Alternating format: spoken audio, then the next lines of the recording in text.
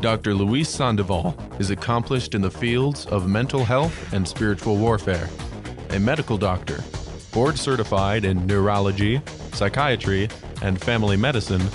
He is also a psychiatrist for the Roman Catholic Diocese of Orange Ministry of Healing and Deliverance. Now, Dr. Luis Sandoval.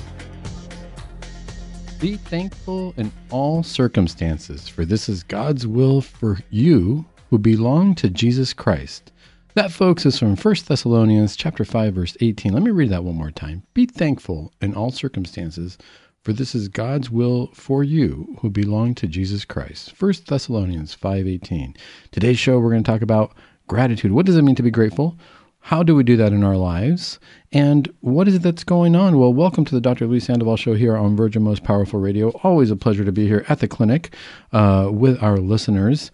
And let's get started today here at the top of the noon hour with the Angelus in our prayers. In the name of the Father, and of the Son, and of the Holy Spirit. Amen. The angel of the Lord declared unto Mary, and she conceived of the Holy Spirit. Hail Mary, full of grace, the Lord is with thee. Blessed art thou amongst women, and blessed is the fruit of thy womb, Jesus. Holy Mary, Mother of God, pray for us sinners, now and at the hour of our death. Amen. Behold, the handmaid of the Lord, be it done unto me according to thy word. Hail Mary, full of grace, the Lord is with thee. Blessed art thou amongst women, and blessed is the fruit of thy womb, Jesus. Holy Mary, Mother of God, pray for us sinners, now and at the hour of our death. Amen. And the Word was made flesh, and dwelt among us. Hail Mary, full of grace, the Lord is with thee.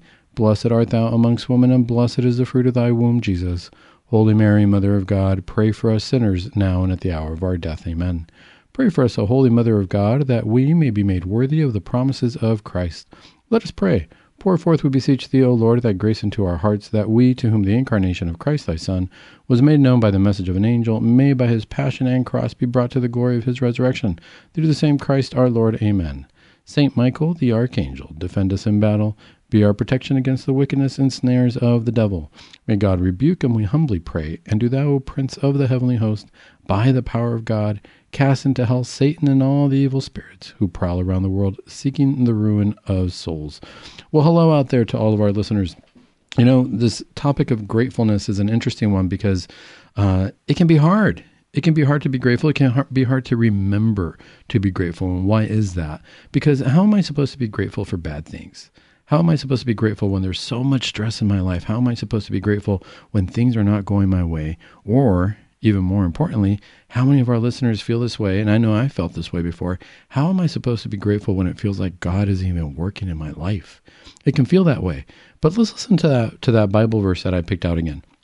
Let's listen to it one more time. Again, it's coming from the first letter to the Thessalonians, chapter 5, verse 18. It says, "Be thankful in all circumstances, for this is God's will for you who belong to Jesus Christ." Notice something. I picked that quote in particular. We're going to be going through a lot of different quotes on being grateful and how that applies not only in our lives, but in our well-being, in our getting better, in our improving from places of darkness, whether it be physical darkness, if anybody's experiencing that they need physical healing, or they're experiencing health issues in the physical realm, spiritual health, right? Because we're obviously taking things from the Bible, and really that's what the crux is going to come down to. But mental health is an important one because that's where it happens, folks. That's where our thoughts is what is a driving force for us. And if we believe something, we can make it come true, right? Sometimes, have you ever heard of what's called a self-fulfilling prophecy? And this is where the gratitude comes in and being grateful comes in, because I want to actually fulfill something positive in my life. But if I keep it negative, I might bring some of that on me too. But let's look at this. This says, be thankful in all circumstances. All circumstances. So, Dr. Sandoval, obviously, if I just won a little bit of money in the lottery or a lot of money in the lottery, boy, I'm going to be thankful, right? Because that's going to bring me some positivity in my life. And there's no doubt about that. Money, I'm not saying money is evil. We say money is the root of all evil. Notice that it's at the root of all evil. But money is an important tool in our lives. And if all of a sudden we were to win the lottery, boy, we'd feel a lot happier about that. Why? Because all of a sudden some financial things would be taken care of. But let's look at this, though.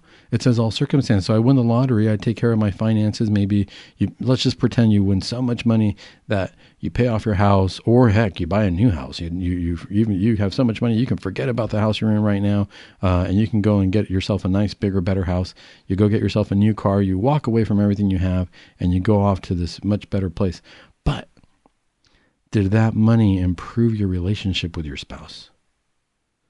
Did it improve your relationship with your children?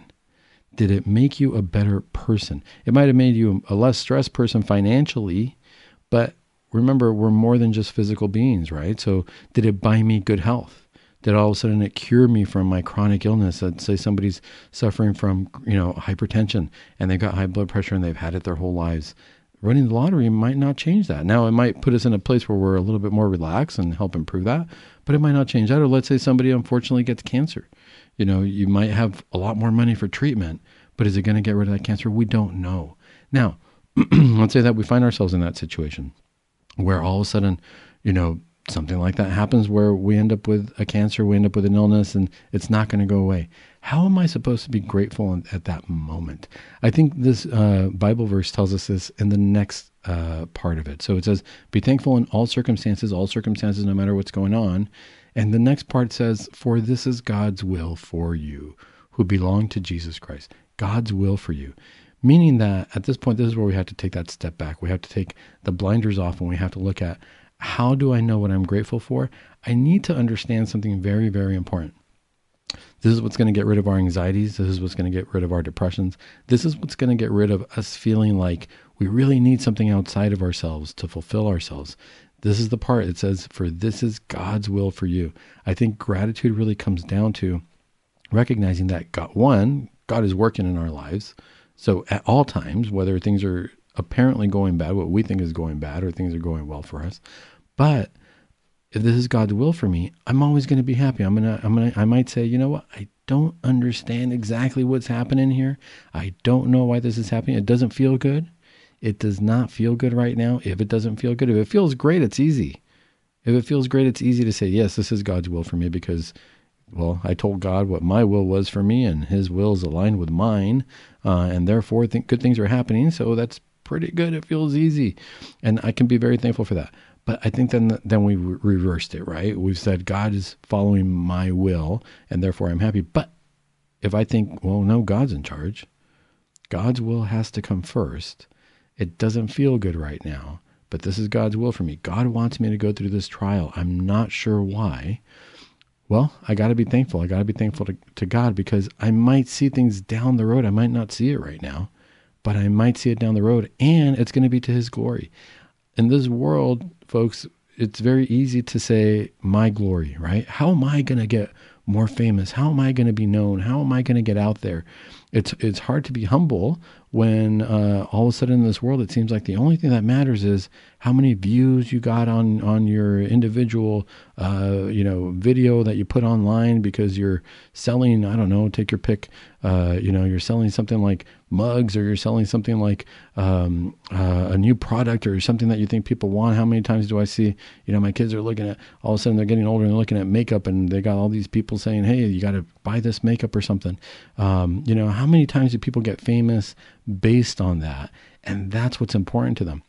This is where it gets hard in terms of the gratitude. Well, where are you going with this, Dr. Sandoval? Where I'm going with this is this.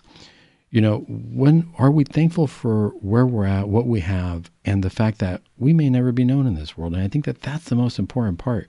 I think that sometimes we feel so small that we feel like nobody cares about me. The world doesn't care about me. But we got to remember the last part of this verse. I thought this verse, it was very short, but I thought it was very, very rich in what it says. The very last part of this verse was, for you who belong to Jesus Christ. This is God's will. You belong to Jesus Christ. That's the bottom line. So let's back up a little bit. Let's look at a few other verses because I want to come back to that verse towards the end and see how this plays out in your own life and what this means. So there's another gratitude verse where it says, this is from Corinthians chapter 15, verse 57. It says, but thanks be to God, he gives us the victory through our Lord Jesus Christ. Thanks be to God because he gives us the victory. at the end of the day, we're going to be victorious with Christ. He's going to give us that. God's going to give us that victory through our Lord Jesus Christ. It doesn't matter what we're going through, actually.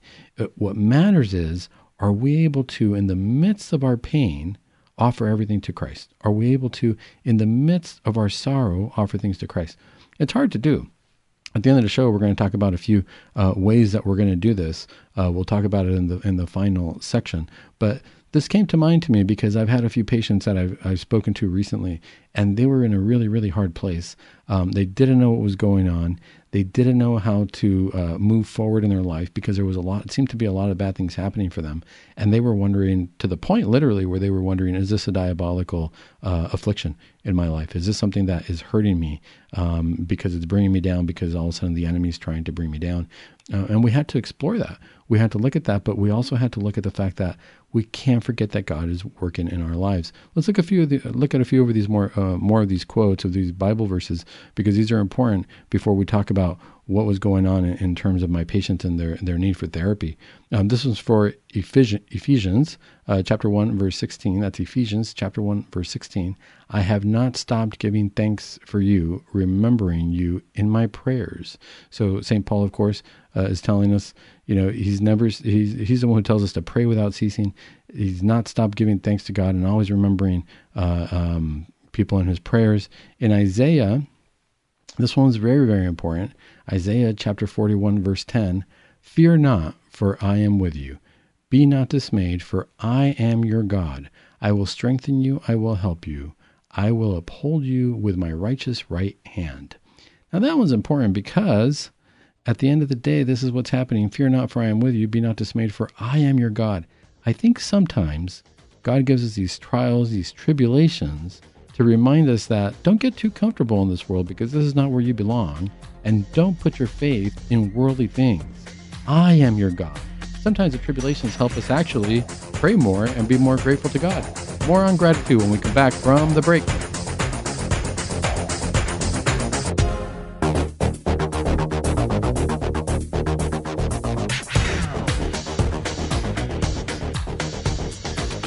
All right, well, welcome back to Virgin Most Powerful Radio. Today we are talking about gratitude and how to be grateful even in the midst of dismay, even in the midst of despair. Not easy to do, folks. Not easy to do at all. In today's society, we're so worried about different things and about feeling like we're not going to win. The world is against us.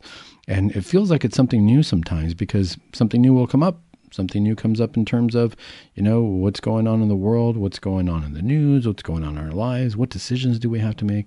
But you know what? It's been like that from the beginning of time. It's been like that ever since God created the earth. More specifically, it's been like that ever since, the devil brought in evil, and introduced it into what God's perfect creation.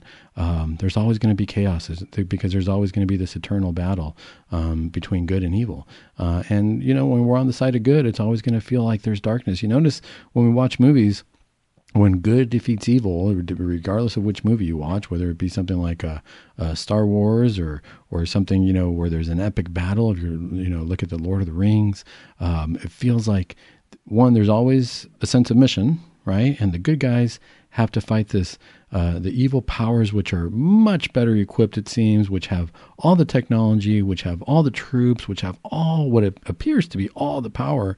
And then somehow, out of a simple act of humility, out of a simple act of a change of heart, something very small, and through cooperation and working with each other, it seems like the rebellious side, the good side, the side that call themselves the rebel in Star Wars, or if you look at the Fellowship of the Rings, in Tolkien's story, the good side prevails. But it's not without hardship, and it's not without surmounting obstacles that they don't understand. They have to get through treacherous missions. They have to get through missions where we lose loved ones, where people have to die in order for the evil to be conquered.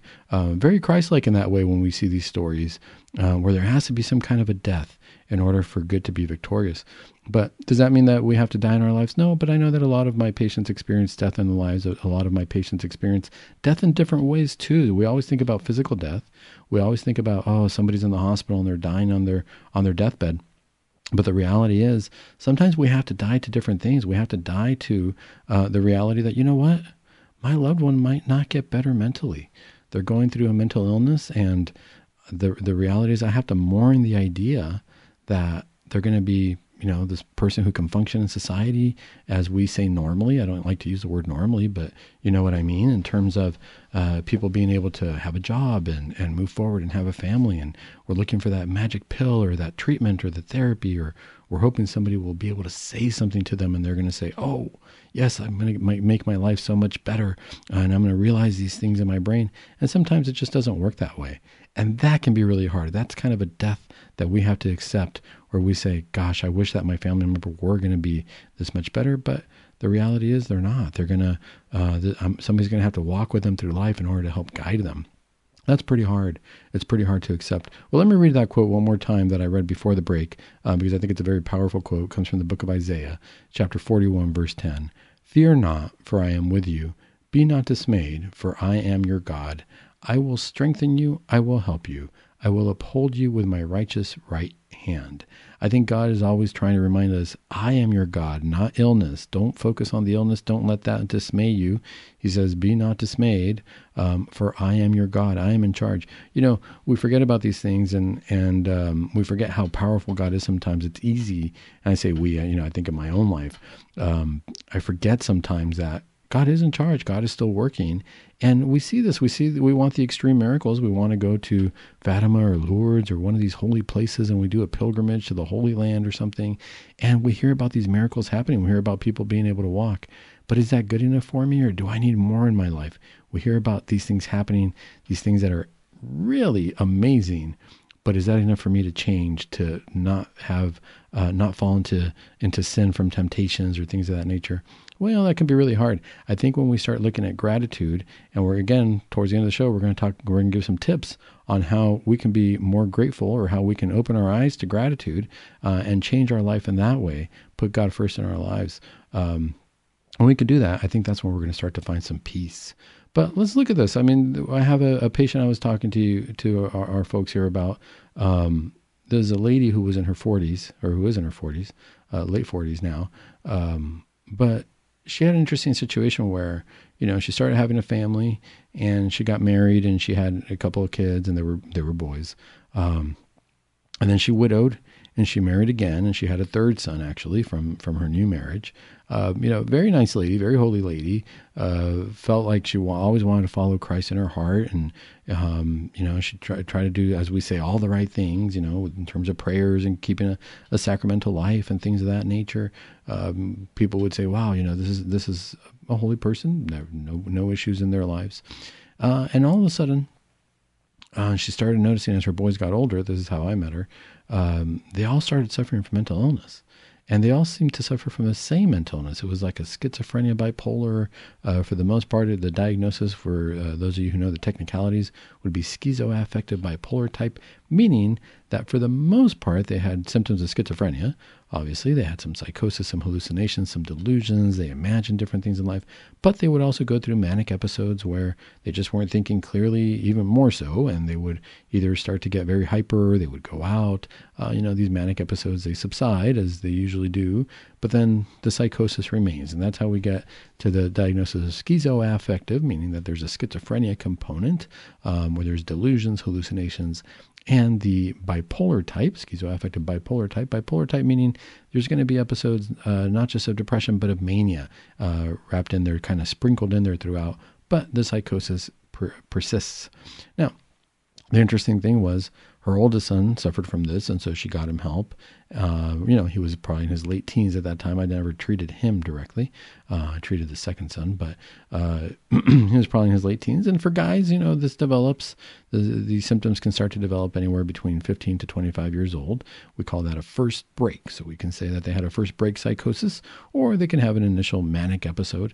And that's where we start to see the mental illness and what we need to treat.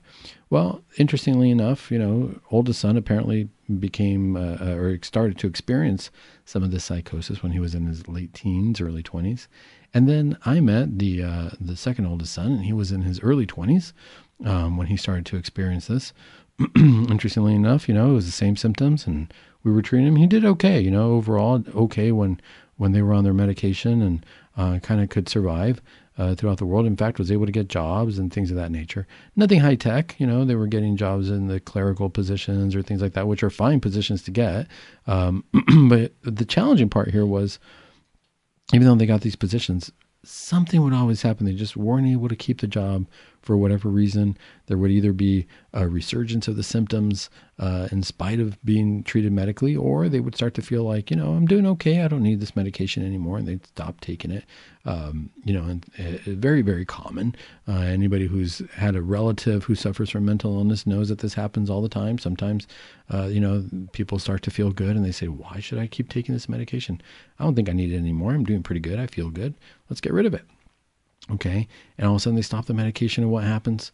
Symptoms are going to come back, right? For the most part. Now, there's some people who, if you just suffer from a straight depression or anxiety, that's possible. You take your medication for some period of time, you stop it, and it seems like the brain took over and can control the symptoms well. But usually when it comes to psychosis, bipolar, that's a little bit harder. It's a little bit harder to say that we're going to take something and it's going to control it completely. For the most part, these are chronic conditions. Well, anyway, interestingly enough, she shares with me later on that her third son, who, keep in mind, is from a different spouse now. Remember, she widowed, she remarried. He starts to experience these symptoms as well. And she says, what's going on, And I said, well, now we got to look at something that's much more interesting, because initially I thought, well, your first marriage, I don't know where your sons got these illnesses from. My guess is that it's genetic. Right? Because all of a sudden you have two children who have the same condition. It's coming from somewhere. Now, a lot of times we wonder, is it nature or nurture? Did this happen because, this is the environment they grew up in and it caused a psychosis? Or, had they been born on this perfect island with no problems and a peaceful paradise? Would they have ever experienced psychosis? We don't know. That doesn't exist for most of us, right?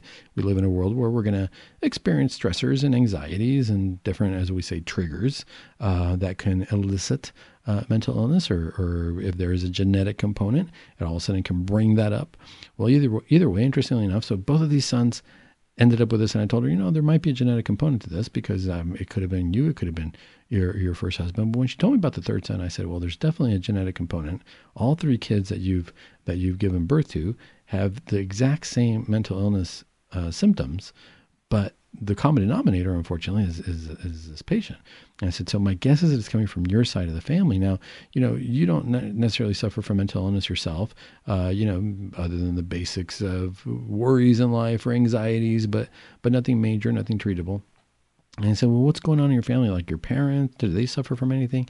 And she tells me, interestingly enough, all the men in my family seem to have something.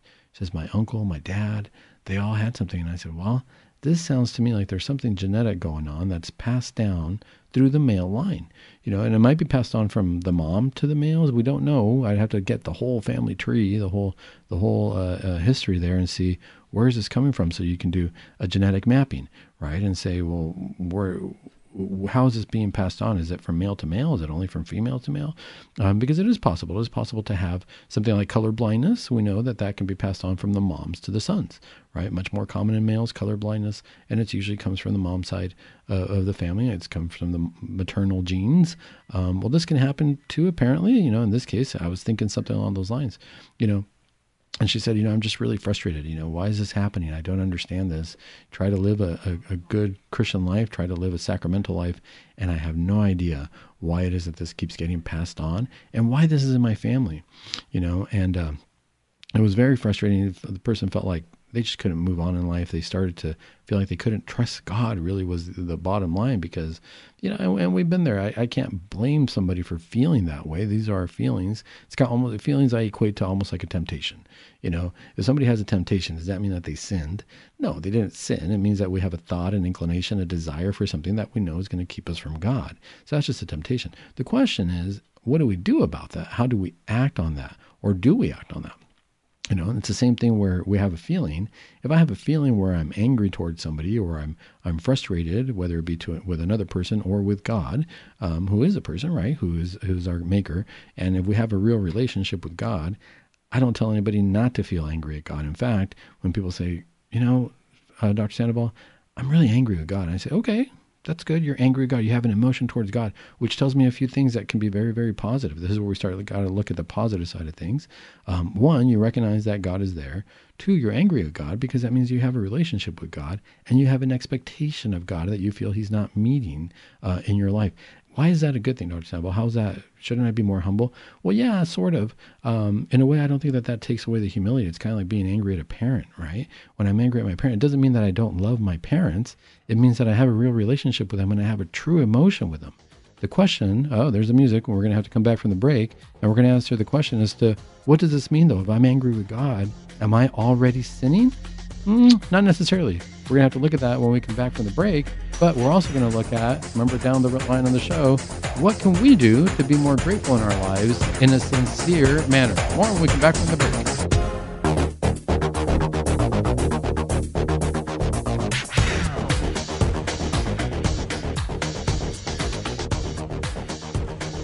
All right, folks, so welcome back to the Dr. Luis Sandoval Show here on Virgin Most Powerful Radio.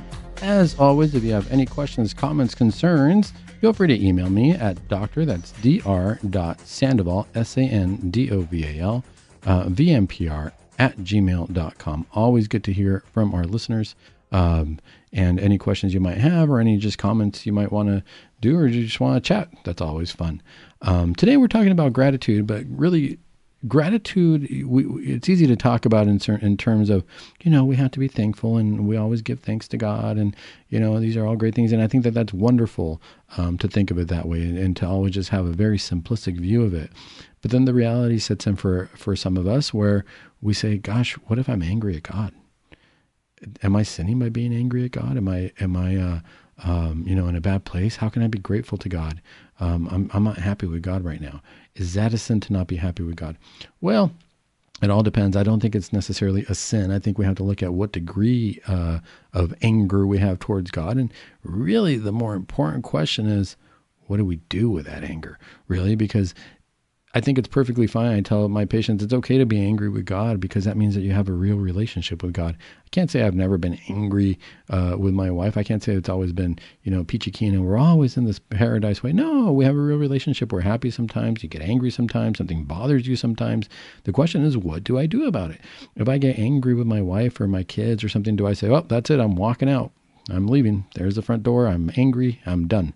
Then we got a problem, right? Because I have a sacramental obligation to be in that house and to be there with my wife, and I can't just break off that sacrament. I can't just divorce her because all of a sudden I'm angry with her. I think that that's the same thing that in terms of our relationship with God, I don't think God minds us being angry because he's like, okay, you're angry, but what are we going to do about it? Are we going to talk about it? Are we going to hash things out? As guys in the playground, I remember being kids and, sometimes guys get angry at each other. You're playing a game of football or something and things get heated and get aggressive and you have a disagreement and you start punching each other and all of a sudden you're on the ground rolling around and what's going on? Oh my gosh, they're fighting. Normally what would happen is, they duked it out. But I remember sometimes as kids, if we duked it out that way, guess what happened afterwards? We'd go to the principal's office, we'd get in trouble. But then all of a sudden there was some kind of a respect. There were those guys that would come back and talk about it and say, yeah, man, we went through something there, huh? And all of a sudden they became friends. It's interesting how that can happen, where all of a sudden our friendship, our bonds become stronger after we've wrestled with something, after we've wrestled with each other emotionally. Now, keep in mind, you're saying, well, how can that be any good? Am I supposed to punch God or something? No, you're supposed to wrestle with our emotions with him, though. I think that having that honesty and saying, yeah, I'm kind of upset right now and I don't know why, and I'm trying to figure this out. That's actually a good thing because in relationships, that's a very healthy thing because it means I'm trying to figure out what's going on inside of me and I'm trying to see how that relates to what's going on inside of you, God, which means that I'm actually trying to understand you better, God. And that's the wrestling part. Otherwise, I could just say, you know what? I don't care what's going on inside of you, God. I'm just going to go figure things out for myself and that's a problem. Now that we get into the realm of sin, because now we're separating ourselves from God because we don't feel good. There's a big difference there between saying I'm angry and I want to figure this out versus, you know what, I'm just going to give up because God's never given up on us. God's going to be angry with us too, right? When we do step away, he can be angry because as they tell us in the Bible, God is a jealous God. And he deserves our praise at all times. So interesting. Let's get back to this patient who I was talking about before the break. It was interesting because in her life, she didn't know how to reconcile this. She didn't know how to say, God, what's going on with this? Why is it that all my kids end up this way? Why is it that all of them end up with this mental illness? And now all of a sudden, I'm not exactly sure how to take care of them, because as they get older, they do okay when they're on their medication. They just kind of do all right. But what's happening now? What's going to happen as they have to be on their own and I'm not going to be around? Because right now I feel like I'm the one who's keeping them together. I'm the one who's making sure that, they're surviving every day, even though they are older, even though they should be independent, as we say, now that they're in their late 20s and early 30s, they should be able to, lead their own lives. How do I know that they're going to be able to survive in this world? And I think that as a parent, that's a sign that, one, we feel vindicated. We feel like we did right by our kids, right? Our kids are independent. They can take care of themselves. I did some good parenting there. We take the credit for that. But when things don't go well, all of a sudden it's like, God, what's going to happen? And that can be kind of scary, right? That can be scary. And I've talked to patients in different circumstances. This one just happened to be a patient who had their kids with mental illness.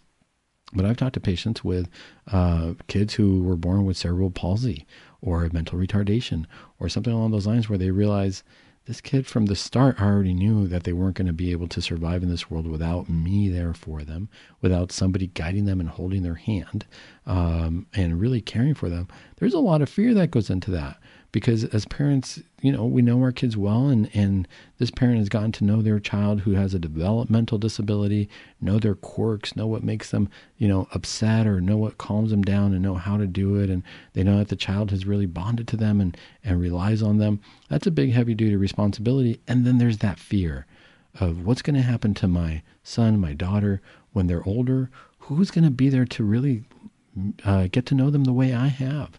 Who's going to take care of them in a way that I would hope that they're going to be gentle with them, that they're not going to get abused, that somebody's going to be patient with them, that somebody's going to take the time to understand what their quirks are? Those can be very, very scary situations. And we wonder, how can I be grateful to God when this happens? That can be very, very challenging. But in this case, let's see what happened. So as this patient moved on, got to look at these kids, got to look at, I've got 3 kids with this illness. This is happening in my family. This is happening to all the men in my family. And I wonder, is this some kind of a curse?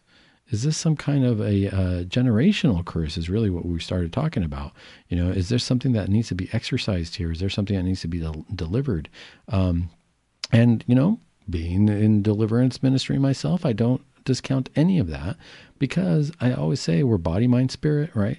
And if we're going to think like Catholics, to live like Catholics so we can be Catholic, we have to understand that's what the church teaches us, that there is this spiritual realm that can influence our lives. And sometimes if there's something spiritually amiss, something spiritually going on that's not right, it can show itself in the physical realm. It can show itself in illness. How many times have we heard of different saints or different miracles where, people were afflicted by a tumor, and all of a sudden they have deliverance prayers said over them. They have an exorcism. They have something along those lines. And all of a sudden they're healed. The tumor's gone. We can say that they were diabolically afflicted. If you ever listen to Father Ripperger's talks, he'll talk about that. He'll talk about how he's had deliverance prayers said over people, and they were suffering from physical ailments, from medical illnesses, illnesses of the body or different organs, and they pray over them, and all of a sudden they just get better. And how do you explain that? Well, the only way to explain that is through the eyes of faith. And that's where it's going to be really important here. The eyes of faith, we say that very simply, and we say it as though it's a passing thing. And sometimes we always talk about prayer in a very simple fashion, like, oh yeah, we should pray. We talk about it, but we really don't, I think, always grasp the power behind that or what's happening there. Because this is where we're aligning ourselves with God. For this particular patient, we had to look at how can we be grateful in this particular situation? Got 3 sons who aren't doing well, got a family who it seems like all the men in the family have this situation. I can look at it from a very scientific perspective and say, well, look, this is genetics. This is just how it works. We pass our genes on. We know this is true. We know that there's families where they say, yeah, this runs in my family, right? Oh yeah, heart issues run in my family. Everybody dies of heart attacks in my family. Or people can say, oh yeah, diabetes runs in my family, or high blood pressure runs in my family. We talk about these things, and we know that, gosh, tell the kids to be careful because if this was what runs in the family, we pass this on. Well, do we pass on our spiritual ailments in our family too? We can. So all of a sudden we can say, gosh, greed runs in my family. And so as we bring kids into this, am I spiritual, shall we say, our spiritual genetics, am I passing this on? Do I have a spiritual gene of this particular sin? And do I pass this on to my family? We might. Why? Because we grew up in the same environment. And if I'm not fighting it, if I'm not praying to fight it, maybe it's going to afflict, if I'm not taking my spiritual medication to make it better, is it going to afflict future generations? Or is this something that, this is just kind of how we're afflicted spiritually. And this is the demon that afflicts our families. And it just happens to be that way. So just be aware of that because we're all going to be having the same temptation as we go down generations. That's possible. It can happen. Father Ripperger I remember about this one case where he said that there was abuse happening for all the females in that family, and they would all be somehow violated throughout their lives. And he realized, there was some kind of a demon attached to that was causing this genetic problem, spiritually genetic problem, I should say, down the line of the family. So it's important to be aware of that if we're going to treat the whole person. Does that mean that we jump to that conclusion every time and we say, chronic high blood pressure runs in that family, there's a demon of high blood pressure? Not necessarily, because God made us also biological bodies, and that's part of the deal, right? Sometimes we get a little cut on our hands and it's going to heal. That's the way our bodies work. High blood pressure can happen. Our bodies work that way. Any illness can happen. But it's important to be aware because we got to ask ourselves too, do we see this, and do we see this also with sin attached? Was there somewhere along the lines of our families that there was sin attached to it? And it's causing this down the road. Our spiritual genetics is very important to study, and that's why it's important to also know who our ancestors were and who our grandparents were. In this particular case, for this lady, I said, it could be, I think, and, obviously we have to look at what's in front of us. We have to look at the reality of the situation. I don't know about the spiritual component yet, but let's look at the mental health component and the physical component. As far as their physical health, there didn't seem to be any major commonality, non-contributory really, as we say. It didn't seem to be a big deal. Okay, so physically there was nothing going on. Mentally speaking, yes, obviously there was some very obvious mental illness that needed treatment that I couldn't say, without looking at the spiritual realm, I couldn't say that it didn't. I couldn't say that they weren't going to need hospitalization at some point if they weren't on medication. It all depends on how bad the illness gets, the mental illness gets. And that's hard to predict, All we do know is that if somebody does have something like schizoaffective disorder, and it's not treated, the mind can go to some pretty scary places and start to believe some things that aren't real. I've seen patients start to believe that their neighbors are afflicting them. I've seen patients start to believe that, the cops are after them. And all of a sudden it gets scary when they want to act on that because they really, really believe this is happening. They're going to go over to the neighbor's house and they're going to get mad at the neighbor and start yelling at them. That's going to draw some attention. It might bring the cops on. And if they're afraid of the cops, well, then they're going to start acting really funny when the cops show up. How do we handle this? How did we handle this in this case? We'll find that out on the other side of the break.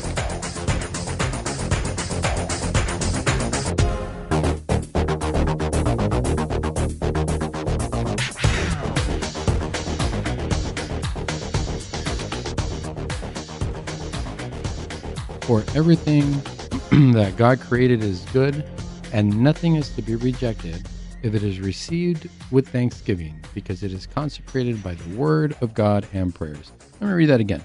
For everything God created is good, and nothing is to be rejected if it is received with thanksgiving, because it is consecrated by the word of God and prayer. That's from 1 Timothy chapter 4, verses 4 through 5. Interesting Bible verse, because again, everything God created is good. We have this idea, where we see illness and we feel that that's bad. And there is an element of bad to it. But we got to remember, if something is part of creation, there is a goodness to it because it comes from God, which means that God understands why it's there, and God is never going to let anything go to waste in terms of getting back to his glory and finding something good come out of it. Even if we see it as darkness, even if we see it as, how can there be anything good from this?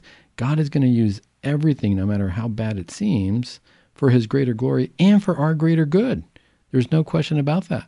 It's just that we don't always see that. I talked earlier in the show about, we see these epic battles in movies where there's good versus evil, and there seems to be so much bad happening to the good people. And at the end, when we see the victory, nobody says, gosh, I wish that bad stuff wouldn't have happened to them. I wish they would have just had an easy path to that. That would have been a boring story, right? All of a sudden we see these. Why do we love these epic movies where good overcomes evil? Because it seems like good overcomes evil in the midst of nothing, in the midst of darkness, in the midst of, boy, they're going to lose. And all of a sudden, the slightest thing makes them victorious. And we see how that struggle meant something. And that's really what it came down to here for this patient. God created everything good. We have to realize that. So we got to take a step back and change the way we think. This is where we're going to talk about here. How am I supposed to be grateful in the midst of darkness, in the midst of what seems irredeemable? Well, I would say three things that we need to do, okay, in order for us to have true gratitude, even though it seems like things are going poorly. The first thing is we have to be realistic about our situation. So, and by realistic, I mean just take a step back, look at what's going on, and realize, okay, this is what's happening right now. So, my sons, people in my family, there's this illness that's happening. I can't deny that. This is just a fact of life. This is where we're at, and I'm not going to pretend that it's not there. Because a lot of times we fall into denial, right? When we can't be grateful because we feel like, nope, there should be something different. This isn't happening. I'm going to change this. No, we can't be in denial. We have to look at the situation for what it is and recognize, no, this is what's happening. This is what it is, and it's not good. Now, granted, I said God created everything good, and we're going to get to that. That's where we're going to get the gratitude part. But the beginning part, we can say, yeah, this isn't good. It doesn't feel good. It doesn't seem good. I don't like it. And I'm angry at God. That's okay. We have to be realistic about that. We have to be realistic about our emotions. Like in relationships, if you see a husband and wife and they're arguing and one of them says, no, I'm not angry at them. I'm not mad. And everybody on the outside is like, no, you're pretty mad. And they're like, no, I'm not. It's just that they did this and I'm fine. And it's their fault and they're wrong. And I'm going to wait for them to apologize to me. And I'm not going to do anything until they do. And I'm going to, that's not very realistic. Everybody on the outside, this is where, when you do couples counseling or marriage counseling, you see it and you realize, no, you're actually very angry, but you're just in denial right now. Whatever reason, your brain's not letting you see that. Your brain's trying to protect you. You're not ready to admit that to yourself. It might be too hard emotionally to admit that to yourself, but everybody can see that you're really upset and you might not be making a whole lot of sense. But to yourself, you are. The sad part is this is where it's not very realistic because, boy, that argument's never going to end if you don't realize and say, yeah, no, I'm really angry at this person. Sometimes we see anger as a sign of weakness. And again, it's not a sign of weakness. It's just a sign that something is not right in our relationship and we got to work on something, whether it be I got to work on my emotions and overcome my own pride, or I got to work on my emotions and not let that person walk all over me and, get a little bit more of a spine, whatever that is. And that's okay. We've all been there. Whatever that situation is, we have to be realistic, okay? So in this case, it's like, yeah, I'm frustrated, I'm angry, I don't understand why this is happening in my family, but this is what's going on. My family suffers from this illness, and this is what it is. The realistic part is also saying, could this be something spiritual? Perhaps. There's no question about that. Perhaps this is something spiritual, and I have to look into that realm a little bit. And maybe I don't like that. I don't like the idea that my family has sinned. That there's a sin in my family. It almost feels very shameful. If we find out that there is a generational sin in our family, what it is, regardless of what it is, one of the things that we have to do though is recognize it, because then we can do something about it. We can't be in denial about our own spiritual weaknesses or our own spiritual temptations, because in and of themselves, they're not sins. We just don't like to feel that there's a chink in our armor. We don't like to admit that there's weakness, because this world tells us that we're supposed to be perfect and without weakness. We have to look at things. So number one, I would say to all of our listeners, one, look at things realistically. Let's look at the weaknesses that are happening in our lives, whether they be physical ailments, whether they be mental health ailments, or whether they be spiritual ailments that we're suffering from. Let's be realistic about it. Why? Because once we're realistic, then step number two is we have to look at the situation from a perspective where we don't have shame because of it, but where we respect it. And this is what I mean by that. So one, we look at the situation realistically. This is what's happening. Step number two is we have to have respect for the situation, meaning that I respect the situation, not that I respect the fact, the temptation, or that I'm going to go sin, or that I'm going to say, yeah, this is good, so I'm going to accept it in the fashion as, this person has an illness, so they're not going to go to the doctor or anything like that because I accept it. No. What I'm saying is we have to look at it from a perspective where I'm not ashamed of it, but I respect it, meaning that I'm going to do something about it. I'm going to give it its what's justice for it, shall we say. In other words, if I do suffer from, let's say, high blood pressure, well, what did the doctor tell me that I have to do to get it better? I'm going to respect that, and I'm going to say, I'm going to take my medication, I'm going to exercise, or I'm going to do whatever the doctor told me. I'm going to respect the situation for what it is, because it's kind of like saying, well, I'm going to go surfing. If I'm going to go surfing, I have to respect the power of the ocean. Right? I can't go in there and say, well, this wave is just too powerful. I can't overcome it, or this or that. No, I can challenge it. I can challenge the wave, but I have to respect the fact that the ocean is very powerful. There's riptides, there's currents, there can be sharks out there. I have to be realistic about my environment, because that's what's going to affect how I tackle my environment. Once I respect it and I'm realistic about it, I can also look at the next step. So number 4 is, I'm not alone in this one. When you're out there, I got to realize a lot of the shame sometimes comes from feeling alone, like, oh, this is only affecting us. Everybody else is perfect. Everybody else's life is perfect. If you're on social media, which I don't do a whole lot of, actually, I don't really do any of, but when you're on social media, I see a lot of my patients suffer from depression from social media, because they look at these snapshots of people's lives and they see these pictures that look perfect. How many Christmas cards are out there now with, everybody's dressed in their Christmas pajamas or their beautiful Christmas outfits. And, they give you the snapshot and all of a sudden you feel like, oh my gosh, my holiday was awful. Or you look on a regular commercial for something, gosh, it could be as simple as a soft drink. And these people are all perfect out there, and they're in the beach, or they're drinking their soft drink and they look great. And it's like, well, I don't look that way when I'm drinking my soft drink. We have to be realistic that other people's lives aren't perfect either. And we're all suffering from something. So we're in this together. We have to have that perspective of realizing, hey, we've all got something to overcome. So it's not like God is just raining badness on my life. No, it's part of being in this world. I don't think we're supposed to get comfortable in this world. And that's really what God's reminding us of. So remember, 1, we got to be realistic about it. 2, we have to respect the situation and realize this is where it's at. If I'm supposed to take medication, I'm supposed to take medication. If I'm being spiritually afflicted, I better do what I got to do in terms of my prayers, my sacraments, and try to overcome these obstacles. And then number 3, I got to recognize that I'm not alone in this boat. This is happening to other people. Once I do that, then I can come to the final step. If I can realize these 3 things, I can come to the final step. And the final step is recognizing that, remember, how do we know that we're not supposed to be comfortable in this world? Because we're all trying to reach a certain level of comfort. We're all trying to get, to a better place here so we can be comfortable here. We're not supposed to be comfortable in this world. How do I know? Because when Christ came into this world, he wasn't comfortable. When God decided to become incarnate, God, who is God, who we want to be grateful to, he came into this world.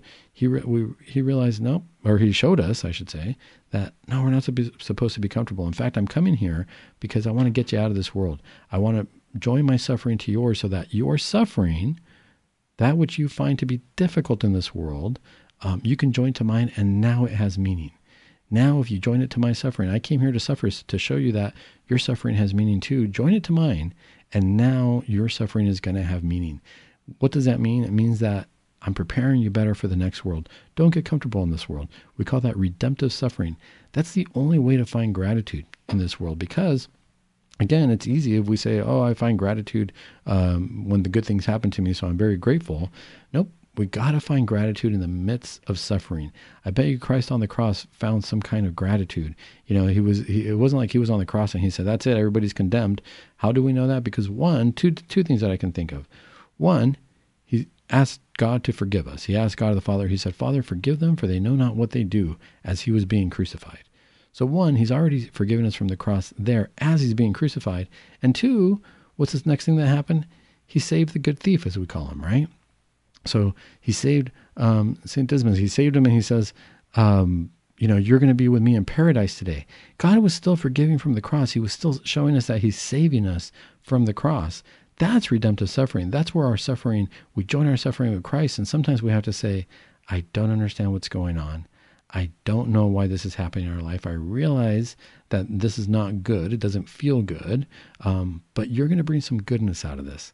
This is where the gratitude comes in, because then I got to take a step back and be realistic and say, well, this is happening in my life, but how many times has God given me something good? Do I have something to eat? Do I have a roof over my head? Do I have a vehicle to get around in? Some people do, some people don't. But we got to find something else to be grateful for. Even the smallest things. Boy, I have clothing and other people don't. You know, my family suffers from mental illness. How am I supposed to find gratitude in that? Well, guess what? For now, I can take care of my sons. This is what we came down to. How do I find gratitude in this situation? Well, I feel grateful that I can take care of my sons. I feel grateful that I still have my mom and my sisters who come and help out. I feel grateful that I'm not alone in this suffering. And this is what Christ is showing us. We are not alone in our suffering. That's our gratitude. We got to be realistic about our situation. We have to look at the situation and realize that we are not alone in this situation. But more importantly, more than anything else, we have to unite to the sufferings of Christ, because Christ's life was not perfect in this world. It was full of suffering, and it was full of trying to find goodness in the midst of death. God came down here to save us, to heal us from the suffering that we're having. And hopefully, if we can find a little bit of gratitude, if we can thank God for the good things that are happening in our life, we're going to find some relief in those times where there are things that are negative in our life. Hopefully, we'll raise our place in heaven. And I ask you, as always, to pray for me so that I can find gratitude when I'm going through difficult times, and I'll do the same for you. As always, I want to thank our listeners for listening here on Virgin Most Powerful Radio, where you get our Catholic talk all the time. Welcome to the clinic here. We're going to be back next week with more interesting talks. If you want to get a hold of me, feel free to email me. That's dr.sandoval, vmpr@gmail.com. Always good to listen to your stories. And let me know if you want to hear any particular topic on the air. Until next week, this is Dr. Sandoval saying, keep it Catholic.